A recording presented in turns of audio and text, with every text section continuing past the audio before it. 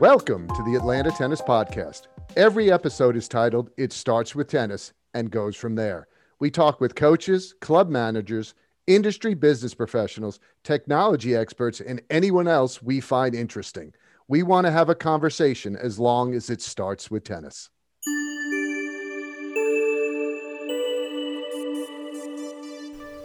Hey, this is Sean with the Atlanta Tennis Podcast. We are in the Rejuvenate studio in Buford, Georgia, and this is an unedited clip from an early conversation with Geovanna Boyce, who is co-founder of Rejuvenate and also my wife.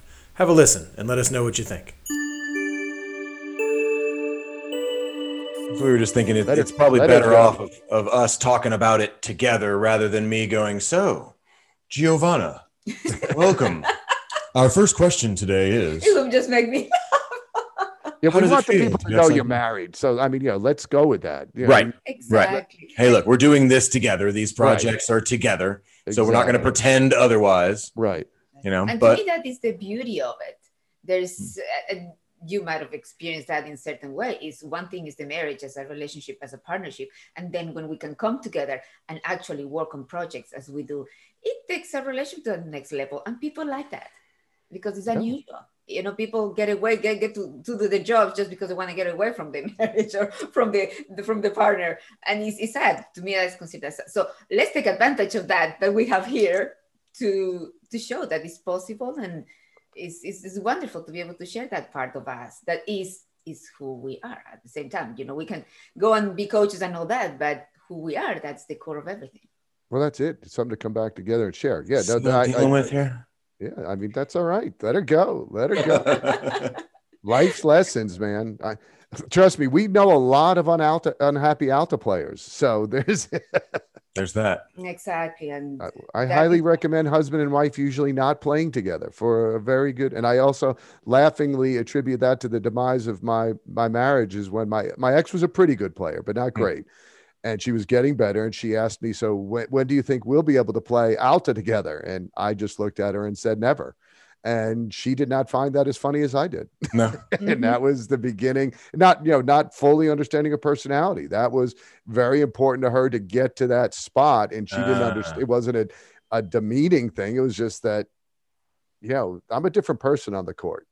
That's because Sean, at the beginning is like, well, my experience with tennis, it has been so limited. The only experience that I had, the only interaction with tennis was through my brother, my little brother. We're 3-4 years apart. And he was into tennis camps and everything back in Ecuador. So that was the only pretty much. And then when I came to the States, I would watch it on TV, but no big deal. So now I asked him when we start a relationship can we go and hit some balls, or can you teach me? I really want to understand the game a little more, the sport itself. And then if we can just have fun with that interaction, we can talk as we have fun. Because for me, it's fun. For him, it's competition, which I understand and I value and I appreciate. And he said, no, I'm going to have to hire someone to teach you. Yeah, my first answer was absolutely not. I've just seen it go wrong in so many ways. And I told him, well, let me tell you one thing. I will not choose any other teacher, and I am a person that I can humble myself to be a student. Yeah. And I think that's important. I think you don't value. I think that's really what it gets down to is the person who's taking the lesson needs to understand, and on every level. Because I was very laid back with my ex, and would, not be nearly as sarcastic as I could be with other people. But she was she would take it. And I laugh because the guy who works for me, Thad, works with us now. He's in a relationship and he's out there teaching lessons. And I heard him, and he's very laid back, super nice guy. And he said something, and I saw the girlfriend go, and I was like, oh boy. I said, I'd lived through this. So I'm leaving now, because she just took it wrong. It's like, this is not a condemnation of who you are. This is a condemnation of your grip. Yeah. Exactly. We have to be able to differentiate between the two. That's right. And to be able to is a partnership again. He is the coach. I honor his expertise, his knowledge, and I will take every single comment as it is, as he wants me to get better and understanding the sport, and me getting better, like you said, to the grip, to my footwork, how I twist, how I don't follow through. I know those things is the only way to learn. So it becomes again, another level of our intimacy is to be able to humble myself and say, I don't know anything about this. I'm going to learn, and I'm going to put myself in that position. So knowing if she asked me, coming from zero tennis, like USTA rating 0. Right. And she said, honey, when do we get to play together? Like as a team. Right. What's your answer to that? I still wouldn't do it. No, not about for the relationship. I'm talking about from a purely tennis point of view. Is there an example in human history where an adult has gone from zero tennis to playing with a AA level player? No. I think there's pretty much 0 examples, right? Yeah, right. There's not enough years. We could be the first in history. We can be the first in history, so that's right. But I understand that. Yes, it's not the answer that I was looking for. Maybe just for the point of, yes, we will work for it, or we will strive, but not from advance. No, that's it. It's like, what about, let's work towards that. If we get there or not, or whatever. In her world, all things are possible. That's with enough love. Exactly. Yes, because we can maybe find another couple that is a couple as well, that we can be merciful to each other, and let's just practice. It doesn't have to be all competition all the time. It's also about enjoying it, because eventually, think about it. We're getting older, right? So we might not win every single match. We might not. Just enjoy Say it ain't so. Just enjoying it to the point that doesn't become stressful, because as we get older, yes, we can handle stress a little bit better, but then because we're more conscious about it, then let's do that. Let's make those things that can be, because I see players, when I go to watch Sean practice and all that, how some players, friends, they get so worked out about it. And I truly believe that is not a good energy that they should nurture. I know the competition of it. I'm perfect. I understand that. But gets to a point that it is really worth it. This kind of energy interaction that I'm having right here for 2 hours with my friends, within the sport that I love to do, with the things that, with everything that that person wants to do. But if that, what I'm getting from it, well, this is a great podcast. Yeah, I think this is the core discussion it had about Atlanta tennis in general. I think tennis puts far too much value on the Atlanta model. Coming from New York, I always tell people, Alta is, in New York, it was a bowling league. Okay, it was something that was very social, that got people together. So when you get a big group, yes, you are going to get more good bowlers from New York, because it's just the rationale. If you get more players, your source is bigger. So you're liable to get more people who, you can get the same 10%, but if you're getting 10% of 8,000 as opposed to 80, well, you got 800 as opposed to 8. There's a big difference in the amount of players.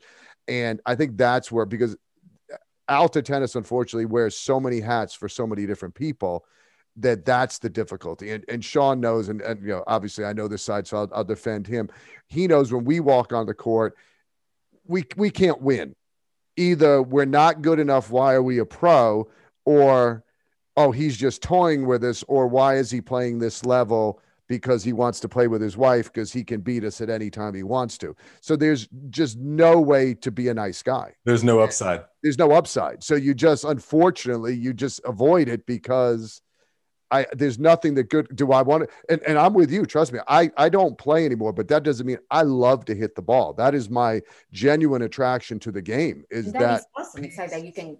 And the rhythm I get from hitting the ball, I can do that for hours every day. And I have no real burning desire to compete anymore. I've done it. I competed at a high level in 3 different sports. My body hurts because of it, and I'm good. I left it there. And if I'm going to do something physical, I want to do yoga. I want to get something that's going to help me. I wish there was more time to work out, that type of thing. So yeah, I'll defend that, just because if it was a perfect environment, like you said, you could find 2 people like yourself with the same goals and approach to why you're doing it. Fantastic. Exactly. Alta is not built like that, unfortunately. Exactly. So the culture right there is not. Yes. It doesn't nurture really the sport as something that you can go until our time pass, and that we can enjoy it. We can release some stress instead of putting more stress on ourselves. I am in the period of my life that I have been there, I've done that. I have Right, put exactly. myself all by myself, stressors in my life and it has not worked out for me to begin, for my own well-being. Bringing that into our family, bringing that into the relationship, it's not worth it. No. Life has so much deeper things that require my focus, my love, my attention, my energy. So seeing that is like you're doing when you said that you enjoy hitting more than competing. Now you decide it's not there because you realize highly possible there is nothing there that is consistent, that is right there for the rest of your life, that's going to help you to get exercise, release the stress. So now hitting is just stress-free. Then you can say, I'm bringing through the sport, I'm bringing well-being. And to me, that should be the main purpose of the sport.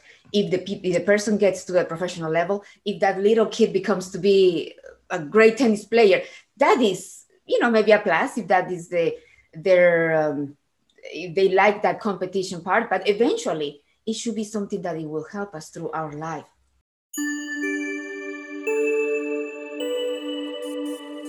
Well, there you have it. We want to thank Rejuvenate for the use of the studio. Be sure to check out the Rejuvenate Wellness is a Journey podcast at rejuvenate.com/listen. Check out our other episodes at atlantatennispodcast.com. Also, find us at Atlanta Tennis Podcast on social media.